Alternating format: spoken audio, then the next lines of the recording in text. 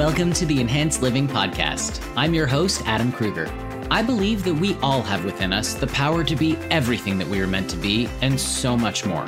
This show is a weekly dose of practical and spiritual principles, strategies, tips, and ideas to help you grow into the best version of yourself. Here's to becoming exactly who you were meant to become.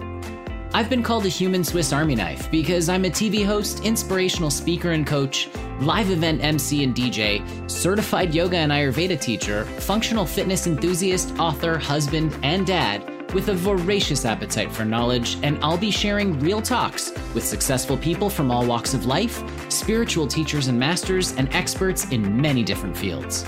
I'll also share my own perspective that I've gained from over 20 years of diligent meditation and spiritual work so we can all experience enhanced living. Are you ready to evolve? Let's do this. All right, welcome back to the show. If you've been listening for a while, then you know that this program is all about living the best version of yourself and achieving the goals that you've set out to achieve. But what happens when you get most of the way there and for some reason you just can't cross the finish line? Well, on today's episode, I have with me someone who writes about just that. She is a former performer. She's got her master's degree from Columbia University. She teaches at the Omega Institute, but most importantly for today, she is the author of The Final Eighth. Brigitte Dengel-Gaspard is here with me today. Thank you so much for being here. Oh, thanks for having me, Adam. I want to know, you wrote about the final eighth, which is really about making 7/8 of the way towards your goal, but then that last eighth is a place where oftentimes people get stuck. Tell me, how did you come to overcome that challenge of getting over that last eighth, and what made you decide to write a whole book about it? So the final eighth is usually really uncomfortable territory, right? And it's for people who are dedicated, talented, smart. So it doesn't make sense. They're 7/8 of the way there and they suddenly stall. And so that certainly happened to me several times. And so I know it as a concept, and it's like a mystery. It doesn't even make sense to the person it's happening to. And so it's also painful because often that's people look back and they're like, I went this far and then I never did it. So the other thing about the final eighth and getting so close to the finish line, it's a success issue, is that it often stays with you. And it could stay with you as a regret, even a source of shame, and it doesn't go away. So basically, I wrote the book because I wanted to resolve that for myself. This is the book that I needed to read at some point, and I ended up writing it. And it happened because I basically am a former performer, and I can get into all that, but I transitioned into being a therapist and a coach. And the work that I do basically is called voice dialogue. And it's this revolutionary technique of communicating with the different parts of yourself, also called alter egos, subpersonalities, inner selves. We use them interchangeably. And so when I heard about that work, I chased down the creators, the doctors Hal and Sidra Stone, which meant in those days I went and got their 800 number. And I became their mentee. And the work is so powerful when you go to different self and let that self speak as it is. And then you come back to center and you can feel the energetic shift. You also understand the history of that part of you, where that part lives in your body, and you get an expanded version of who you are. So I love that work so much. I eventually became a practitioner in private practice, helping people with creativity blocks, life blocks of all kinds. And one day, it came sort of out from my solar plexus. I watched yet another client that I knew had been working hard because I was with them now this whole way as their coach. I knew they did what they said they were going to do. They were accountable for what they didn't do. They were talented, had the resources, and they were so puzzled, as was I, and upset. And it came out like, wow, this is a thing. And it came out the final eighth because they've come so far. And then I began to realize, wow, it's everywhere. It affected people that were in the helping fields, the creative fields, lawyers, bankers. It didn't matter. It applied across the board. And then when I said, well, I kind of think of this as the final eighth, and I would explain to them briefly how I visualized what was happening. Because the other thing is when you can label something, it takes away the shame and blame. It's like, all right, also it gives you a way like, okay, so if this is a thing that has a name, what are the solutions? Where can I go next? It literally unsticks the stuckness. Every single person I said this to on an individual level was like, oh my gosh, yeah, final eighth. And then the next time I would see them, it's like, okay, I had a final eighth issue. I admit it. And then people started moving and shifting and becoming unstuck. And that's when I started to write the book, which I used to say for years, well, I'm working on finishing my book and not finishing. And then I finished it. So I had a first eighth problem, because that's what happens. If we're lucky enough to be alive and well, we get, after the final eighth, we have to figure out, okay, what's next? And so then, of course, what's next was getting the book out there and being with people like you.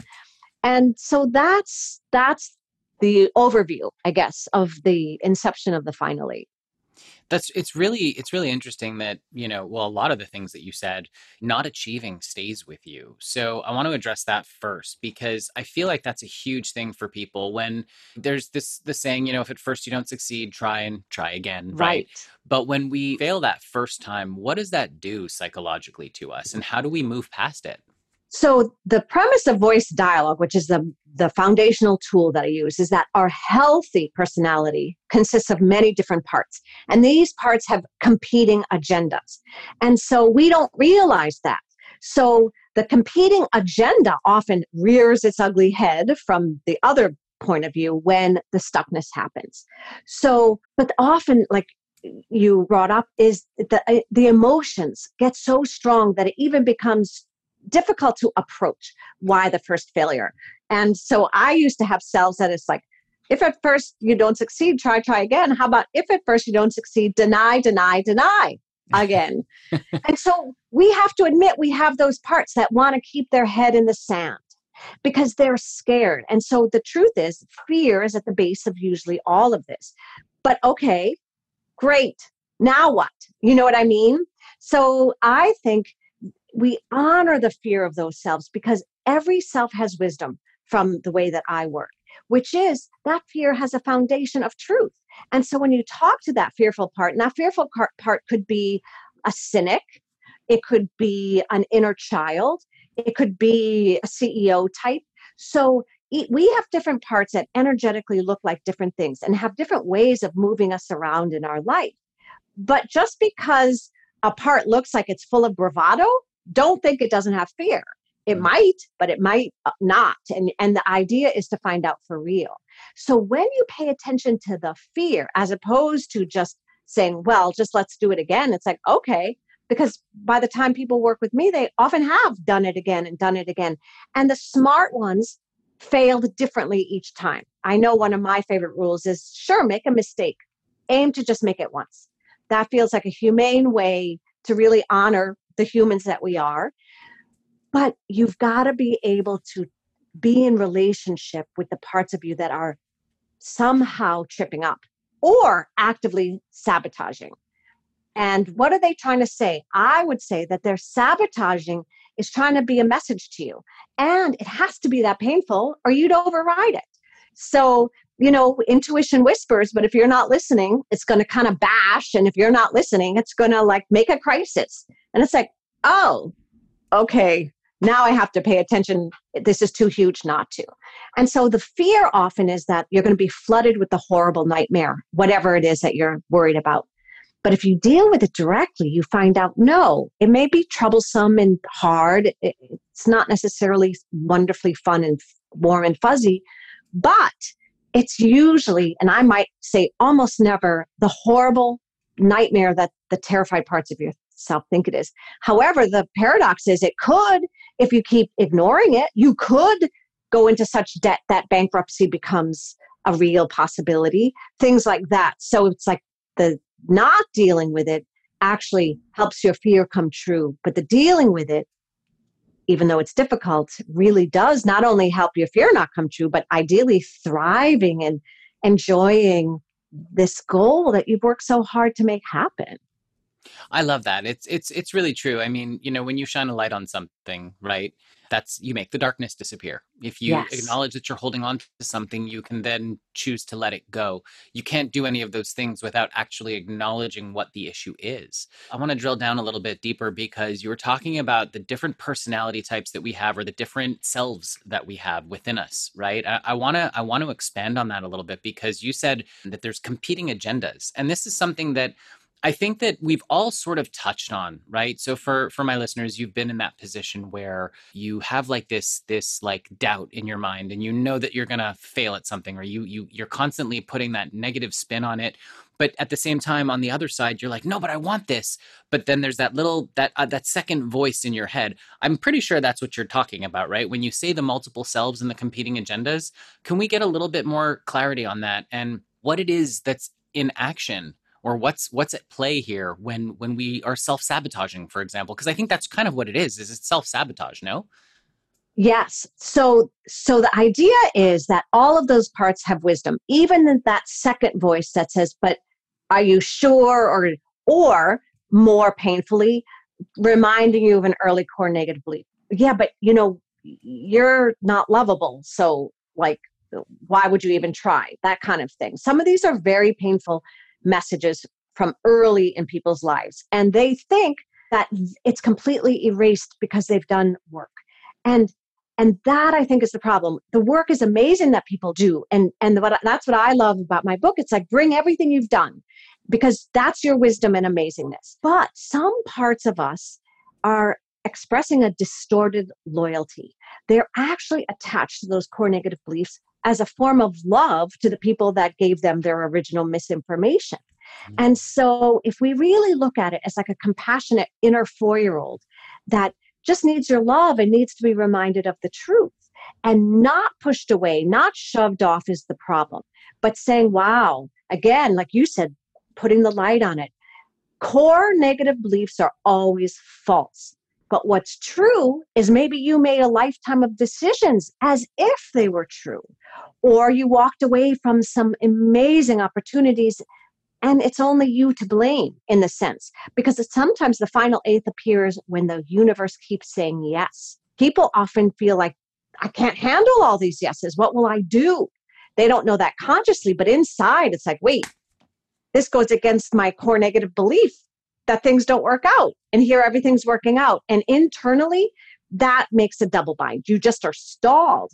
And so with the talking to the part of yourself, wow, yes, I understand that was you honor that story that part of you holds. And then you're like, guess what? It's never been true that you're worthless or that nothing works out. But I'm going to love my inner child and I'm not going to make them be the one that has to climb the big wall to get to the goal. I'm going to get my lumberjack selves and my savvy engineer selves to do those jobs. And it's almost like then you get access to the alter egos that have the precise superpower that you need at the time. We talk about alter egos almost as if they only consist of Superman and Superwoman. But I argue that the superpowers come in all colors. And you want the alter egos with the superpower that knows intimacy, say on a date. But that's not the right one to lead with when you're in your final negotiations for the $1 million deal. That makes perfect sense. I mean, I love that you touched upon core negative beliefs because that I think is where the fear of success comes in. So many people talk about fear of failure, but really there are so many people that I know can relate to the idea of, I'm about to get everything I've always wanted. What do I do then? And they freak out. And so they self-sabotage because it's outside of their comfort zone. So in the final eighth, how do you address overcoming that hurdle? And I know you sort of touched on it with, calling upon our different alter egos that help us with these different superpowers. But is there a method? Is there a technique that you drill down on to kind of go, hey, whoa, slow down, take a breath, listen to yourself, examine why you're feeling this way? How do you move forward through this obstacle or this fear of success? Because a lot of people don't talk about the fear of success. They talk about the fear of failure, but how do we overcome the fear of success? Beautiful question. So, right, I often say there's no validation, very little validation in the outside world. They'll get the violins out. oh, are you having a fear of success issue? I mean, it can be really painful. There's very little space to say in all seriousness, yes, that's what I'm going through. So to also acknowledge where you don't get this external support so that you can go and get the support you need, and don't ask people who can't give you that support for the support that you need. And so I have a whole chapter devoted to practicing safe success, because you have to also tolerate things like you might lose some friends. They were happy to meet you for coffee and kvetching, and they're not going to make a time to meet for Java Enjoy. And you have to grieve that loss and accept reality on reality's terms in that sense. And so I have many different pages dedicated to these things that might happen. And then again, back to you saying putting the light on, then you can make a conscious decision. And maybe you'll decide, well, with this friend, I just won't bring up X. But this friend has been with me for 25 years. I'm not going to dump them. I'm just going to put them in a different category or something like that. The other thing that happens is I think a lot of people don't understand the terror envy can elicit. And what people don't know, and this is a big secret, is that envy on both sides of the coin is horrible and can be poisonous. Meaning, we all know how it feels to envy, and it's very painful. But what a lot of people don't understand is to be envied is also painful and isolating. And so one of the exercises I do in the book is to take a quality of one of yourselves, like envy, because we have envious selves, whether we like to admit it or not. And what are the gifts of that? And you shift your relationship, and that's part of practicing safe success. So instead of saying, oh, I'm having this really difficult emotional and physiological state, which it is, you can just acknowledge that. And would you answer that question? Like, what would you say would be a few gifts of your envious self? Ooh, interesting. Okay. Well, truth be told, I've done quite a bit of work on myself, right? But at the same time, I still would love to be in certain places that I have yet to achieve. So when you think about that, right, and you look at, I think I've learned personally to transform that, where I see someone who's succeeding in a realm where I would like to be more successful than I currently am. When I see that, I go, okay, cool. That's something to aspire to. Exactly. So I think the positive aspect is, okay, well, instead of being jealous of it, because I'm pretty secure in who I am, that doesn't mean that I don't get hit with a tinge of like, oh man, I wish I was there. I do. Right. I'm human. It's normal. It's natural. But I've found that through meditation, through real self-introspection. I mean, I don't think there's no other kind of introspection, right? But through deep introspection, let's call it that, I'm now able to look at that and go, okay, cool. I see what that person's doing. I want to bring my own flair to that. And I want to get that level of success. So what did they do to get to where they are? And how can I apply that in my own life? And I think that's the positive aspect of it. So instead of, succumbing to the envy, right? And going, yes, oh, I hate this person. Right. No, I respect that person. I admire that person. And let me see how I can not model myself after them, but maybe see if there's some things that they've done that I can also apply to my own version of what it is that I'm doing. And maybe that will work for me too. And so I think that that's a positive aspect of envy. And I'm using air quotes, but at the end of the day, personally, I believe that envy is kind of silly because there's only one you in all of existence. The chances of you being born as you are in this moment, it's 1 in like 400 trillion. And I think everyone should celebrate who they are to the end of time, because who everyone is special. And so I think that, to answer your question, sorry, that was a super long-winded. No, I love it. I couldn't agree more. It's true. Right? I would say that the positive aspect of envy is it helps you understand what it is that you really want. And so It points that out for you. So there's the positive, in my opinion. Yeah. And I think I'm using the word gift, but we're using positive as a synonym in my mind. Exactly. And another thing could be maybe you need some compassion and self-care. If like for those that do get flooded with it, for example, it's like, okay, like you said, take a breath. It's always good to take a breath. But then it's like, okay, and then do everything you said. What is it about that person that I would want in my own style, not them? Because yes, thank goodness we're each our own unique snowflake. Mm-hmm. But yeah, and so you don't run away from those big feelings, because I think when you push beyond your edge, which the finally automatically means you are, you're going to have big emotions. And that's not, and if the wrong parts of you interpret those big emotions as, see, you always get upset, you can't handle it, or make some negative false conclusion, you can say to yourself, okay, let me do some of these skills, because of course I'm nervous, or of course I'm overwhelmed for the moment. I've got lots of skills. Let me just use them and not be afraid and run back into behind the 7/8 because you're having feelings that are equated with success and achievement.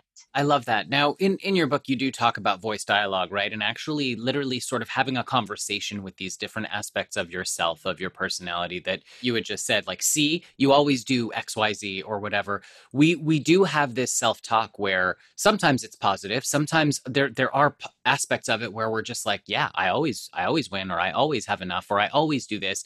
But there are the other sides of it too, where we say, yeah, you're stupid. You always do that. We talk like that to ourselves, which is absolutely bananas, right? So what's the method of that voice dialogue? How do we overcome the ones that are self-sabotaging, and how do we nurture the ones that are self-fortifying? In the book, I guide readers step by step how to do this, so that anyone who's nervous, like, oh my gosh, don't worry. I literally it's a guidebook on how to do this. And the idea is that every single self in us has wisdom, but they also have the noble purpose of protection. They're protecting you somehow. It might be distorted or no longer appropriate, but even that gives you more compassion for the parts of you, all parts of you, no matter how potentially problematic. So the idea is, if you have a part like a toxic inner critic, some people have inner critics that are so brutal. So those techniques and blunt instruments, they have to go. But your inner critic will always stay with you. You can't get rid of these selves, so don't even try. However, you can make them part of your team. So let's say somebody has a toxic inner critic. In the book, I would tell you how to not allow the toxicity. Abuse is not allowed, period. In any form, whichever way it's directed. But inner critics usually are not your warm and fuzzy selves. But an inner critic that's on your side can say, hey, you need to edit that. Or my antenna's going off on that particular person. Let's do a little more research. So they're often your keen, intelligent, like your own CIA operative that's got this brilliant eye looking out. And so you want to have that energy. And so that's one of the things you do, that you turn these parts of you into allies, but energetically, they're going to be a particular way. So again, you don't ask your fun 14-year-old that just will always love rollerblading to be the inner critic, because that rollerblader part of you, that they're just going with the flow. They're not paying attention to anything except the body fun that they're having. And so I don't know if that's answered your question exactly, but that's my answer. No, it does. It does. Because at least from my perspective, the way I see that is like, look, the critic, like going with that similar example, right? You're using it to ameliorate or to make things better, as opposed to criticizing yourself. It's more just going, okay, hey, look, I get this is my analytical side. I know that I'm going to let my eternally positive side take over my inner thinking. But hey, inner critic, I'm not trying to get rid of you. Listen, I need you to help me make sure to proofread these documents and make sure that I've dotted all my I's and crossed my T's, and that I can trust this person who's just come into my life. Let me know if there's any red flags that stick out, because if I'm under my eternally positive side, I might not notice these things. And so you're really just employing those aspects of your personality and using the positive side of it. The more, and I don't even want to say positive, because I think that can be sort of charged. I'm more saying constructive. Use it in a constructive manner as opposed to a destructive manner. So there is a constructive way to do everything, or to use every aspect of our personalities, because we're a canvas, right? We're a whole painting of many colors. We're not just, hey, here's gray on white. Have a good day. Have a good life. Right? So, have a good every day of your life. Well, that's the idea. But, I actually talked about this on a recent episode of this show, where I was saying how we do live in a world of duality and the perceived negative. And I, again, use air quotes, because nothing is bad or good. It's thinking that makes it so. Yeah. But so the perceived negative is there to help us choose, again, what you were saying about what's the positive aspect of your envious self, right? It's about helping you realize what you do want. and understanding what you don't. So I want to kind of just drill down again on this core negative belief thing, because this is a huge thing, I think, for people and for a lot of people, because I truly believe, and you had said this earlier, that your core negative beliefs are usually, you keep them because out of an obligation or a love for someone in your life. Oftentimes it's the voice of a parent or an older sibling or someone who told you something way early on in life, and we take it to be true because we just trust this person implicitly. And then that belief becomes part of us and we never question it. We just know that that's truth. But if we were to actually drill down and look down at our core beliefs and go, wait a minute, is this even true? Yes. It opens things up, doesn't it? Yes, because it's not true. It might be true that you messed up that time, but it's not true you're a total mess up. Exactly right. Exactly. And then again, putting the light on it, it's freedom. Like, wow, because those parts of you really thought you were doomed to this negative belief, whatever it is. Things don't work out. I'm unlovable. I mean, they're always painful, incredibly painful. And if they were true, then their conclusions would be accurate. Like, why bother? Or because they're trying to protect you. If it's true that nothing works out, then your why bother cells make a lot more sense. But once you're like, hey, why bother cells? It's not true. They're like, oh, all right. And often that's why the change can be so quick with the final eighth process, because sometimes it just takes like educating a part of yourself that really thought they were struggling against you succeeding because that was for your best. They're like, oh, and it does feel miraculous sometimes. And then it's like, okay, proceed.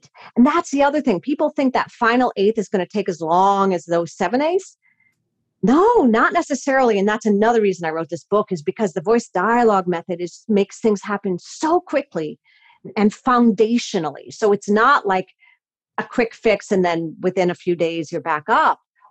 And even if that does happen, that you can go right back to the voice dialogue process, and it really shifts you at your core. So then also sometimes you have to build a bigger core for your dream. It's like, wait, what? You need more esteem if that's what you're going to do. So good. How fun is that? So that's the other way I envision it. It's like your foundation or your core only was big enough for your 7 eighths. And now instead of starting at the top of the mountain, you got to widen your base, and then the top of the mountain can grow. That makes perfect sense. I mean, really what it comes down to, and I talk about this quite a bit, which is there's no such thing as a quick fix. You have to be able to really put into motion the daily practice, the habits, the right tendencies to get yourself to where you want to go. It's not like you read a book and all of a sudden, oh, great, everything's perfect now.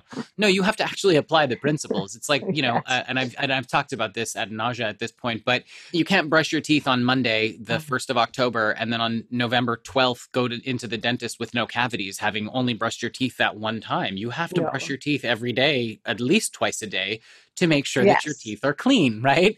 I had a friend who said, can't I just sneeze once and for all? I'm like, so the same thing. And I love that. No, we have to sneeze when your nose needs sneezing. You can't sneeze once and for all. You can't brush your teeth once and for all. Exactly. I want to talk real quick before I ask you one more thing. This idea of mistakes and the toxic inner critic. Now, in our home, right, when I talk to my son, or when we talk to our son, we tell him mistakes are good. Celebrate the mistakes. Why? Yes. Because when you make a mistake, that's an opportunity to learn. Now, if you keep making the same mistake over and over again, there's a problem.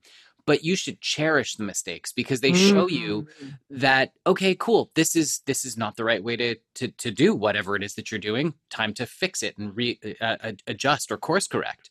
It's like Edison said, it took him 1,000 tries to invent the light bulb, right?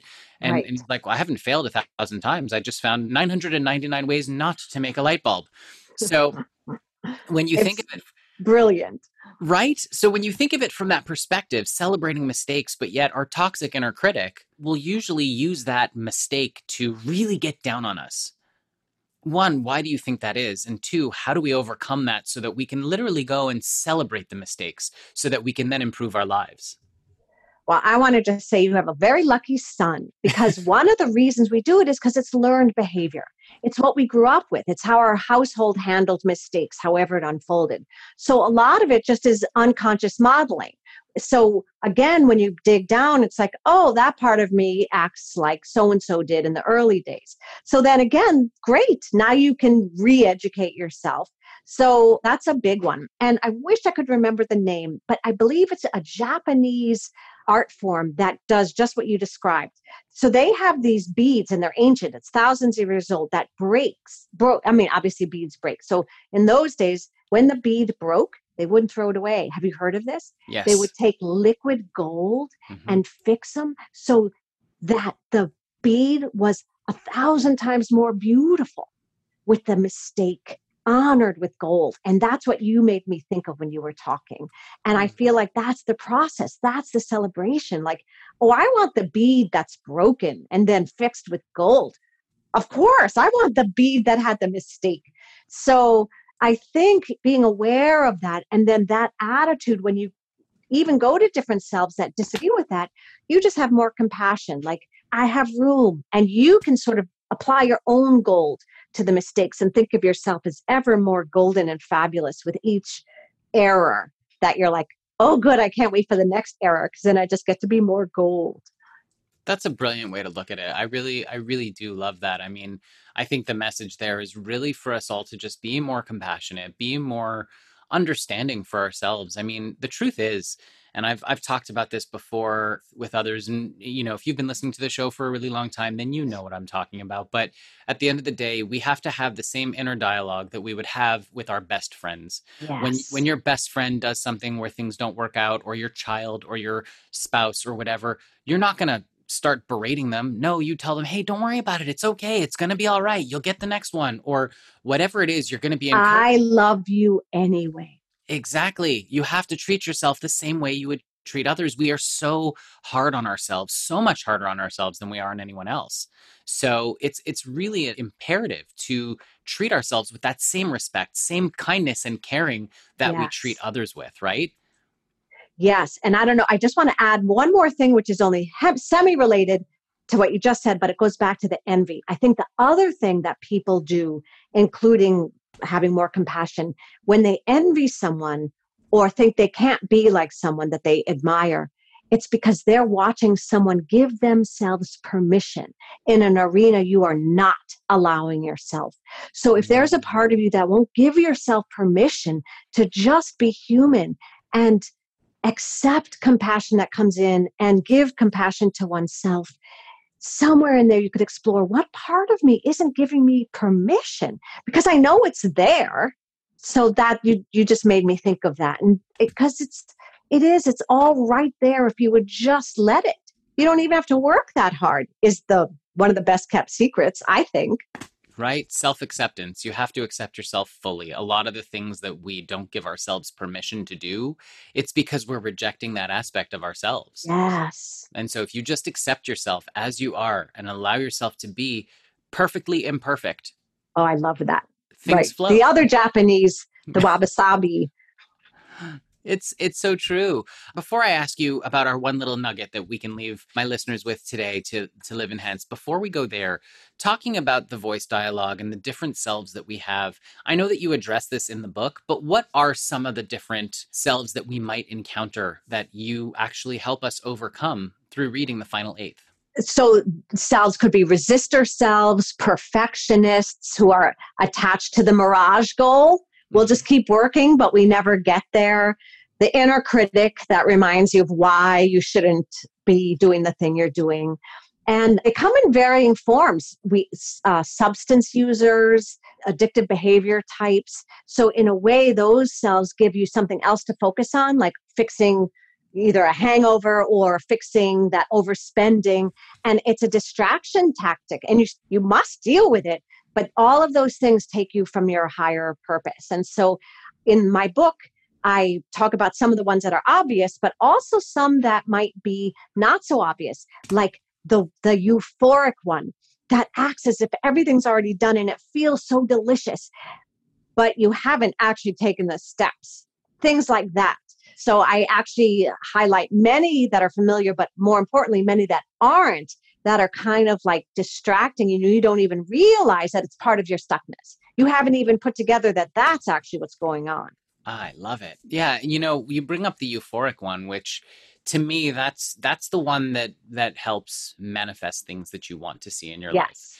Using that euphoria is how you really feel the end result. You feel the goal before it's actually made manifest in your life, and then allowing yourself to take the inspired action. Yes. That's how you actually get there. Because Exactly. we've talked about this before as far as manifesting and creating your life. At the end of the day, you can sit in your room and manifest all you want. The universe is going to give you inspired thoughts and actions to do and think and follow through with. If you just say, no, I'm going to sit in my room and allow it to show up, listen, nobody's driving a Lamborghini into your bedroom if that's what you're trying to manifest, right? Nobody's going to bring Hawaii into your bedroom, or whatever your goal is. You still have to use the little nudge that you're being given and follow it to its completion, because that's how you manifest the thing that you're trying to manifest. So I think it's very important to address that euphoric self and go, great, now that I've got that, where's my action self taking me? Exactly. And I would even say the way you described it, that would be a visionary self. And we would be nowhere without our visionary selves. But again, where are your inspired action selves? That's so beautifully put, because that's also your part. It's why you matter. If we didn't matter, we could just stay in our bed and things would come in. But our own unique blueprint matters. Mm-hmm. It's what your inspired action may technically look the same as mine on a piece of paper, but I might do mine in stilettos and you might do yours in boots. And that will automatically make things a little different. And that's the fun of it. So I agree with you completely. The inspired action is why we matter. And we do. It's so true. If you could give my listeners today one thing that would help them live inspired, or one thing that would help them overcome, one negative belief, or one core negative belief, let's say that, what would that be? That we have inside of ourselves golden shadows. In other words, don't be scared to explore, because you're going to find your wise sages, your magical inner selves, canny advisors. And so you'll be finding parts of yourself that maybe were buried, and they're full of fun and creativity. And so digging in is not your worst fear. It's going to just elicit so much pleasure and excitement. And that's going to keep you going in your inspired actions. I love that. Don't be afraid to shine the light on the darkest sides or darkest depths of your consciousness, because what you're going to find there is a treasure trove of awesomeness. I think that would be my way to sum that up. I love your summation. Thank you so much. The Final Eighth is available now, I believe, right? Yes. Can you tell everyone where they can get your book, how they can... Sure. So The Final Eighth, Enlist Your Inner Selves to Accomplish Your Goals, are available anywhere books are sold, including Amazon or online. And I'm all over online. So I'm final8th.com, or you can just kind of hunt my name, and please feel free to contact me. Every third Thursday, I offer a free basic voice dialogue Zoom shop. So anyone can come, just contact me for the Zoom info and see how it works, because it's one thing to read it, but then you can watch two small basic voice dialogue facilitations. So that's another way that people can be like, oh, I got this. And then they can do their own Final Eighth process. And I'm going to get you the name of that art form up with the golden beads, so we can add that to the show notes if that's okay, because it's so cool. That's wonderful. Absolutely. Brigitte Dengel-Gaspard, thank you so much for being with me today. The Final Eighth, available everywhere. I highly recommend you pick it up. Thank you once again so much for being on the show today. It's been wonderful having you. My pleasure, and thank you. Thanks for listening to this week's episode of Enhanced Living Podcast. If you enjoyed what you heard today, please share it with a friend. And if you haven't already, subscribe, rate, and review the show on your favorite podcast player. If you have any questions, comments, or feedback, feel free to reach me directly at enhancedliving.net. Thanks for listening.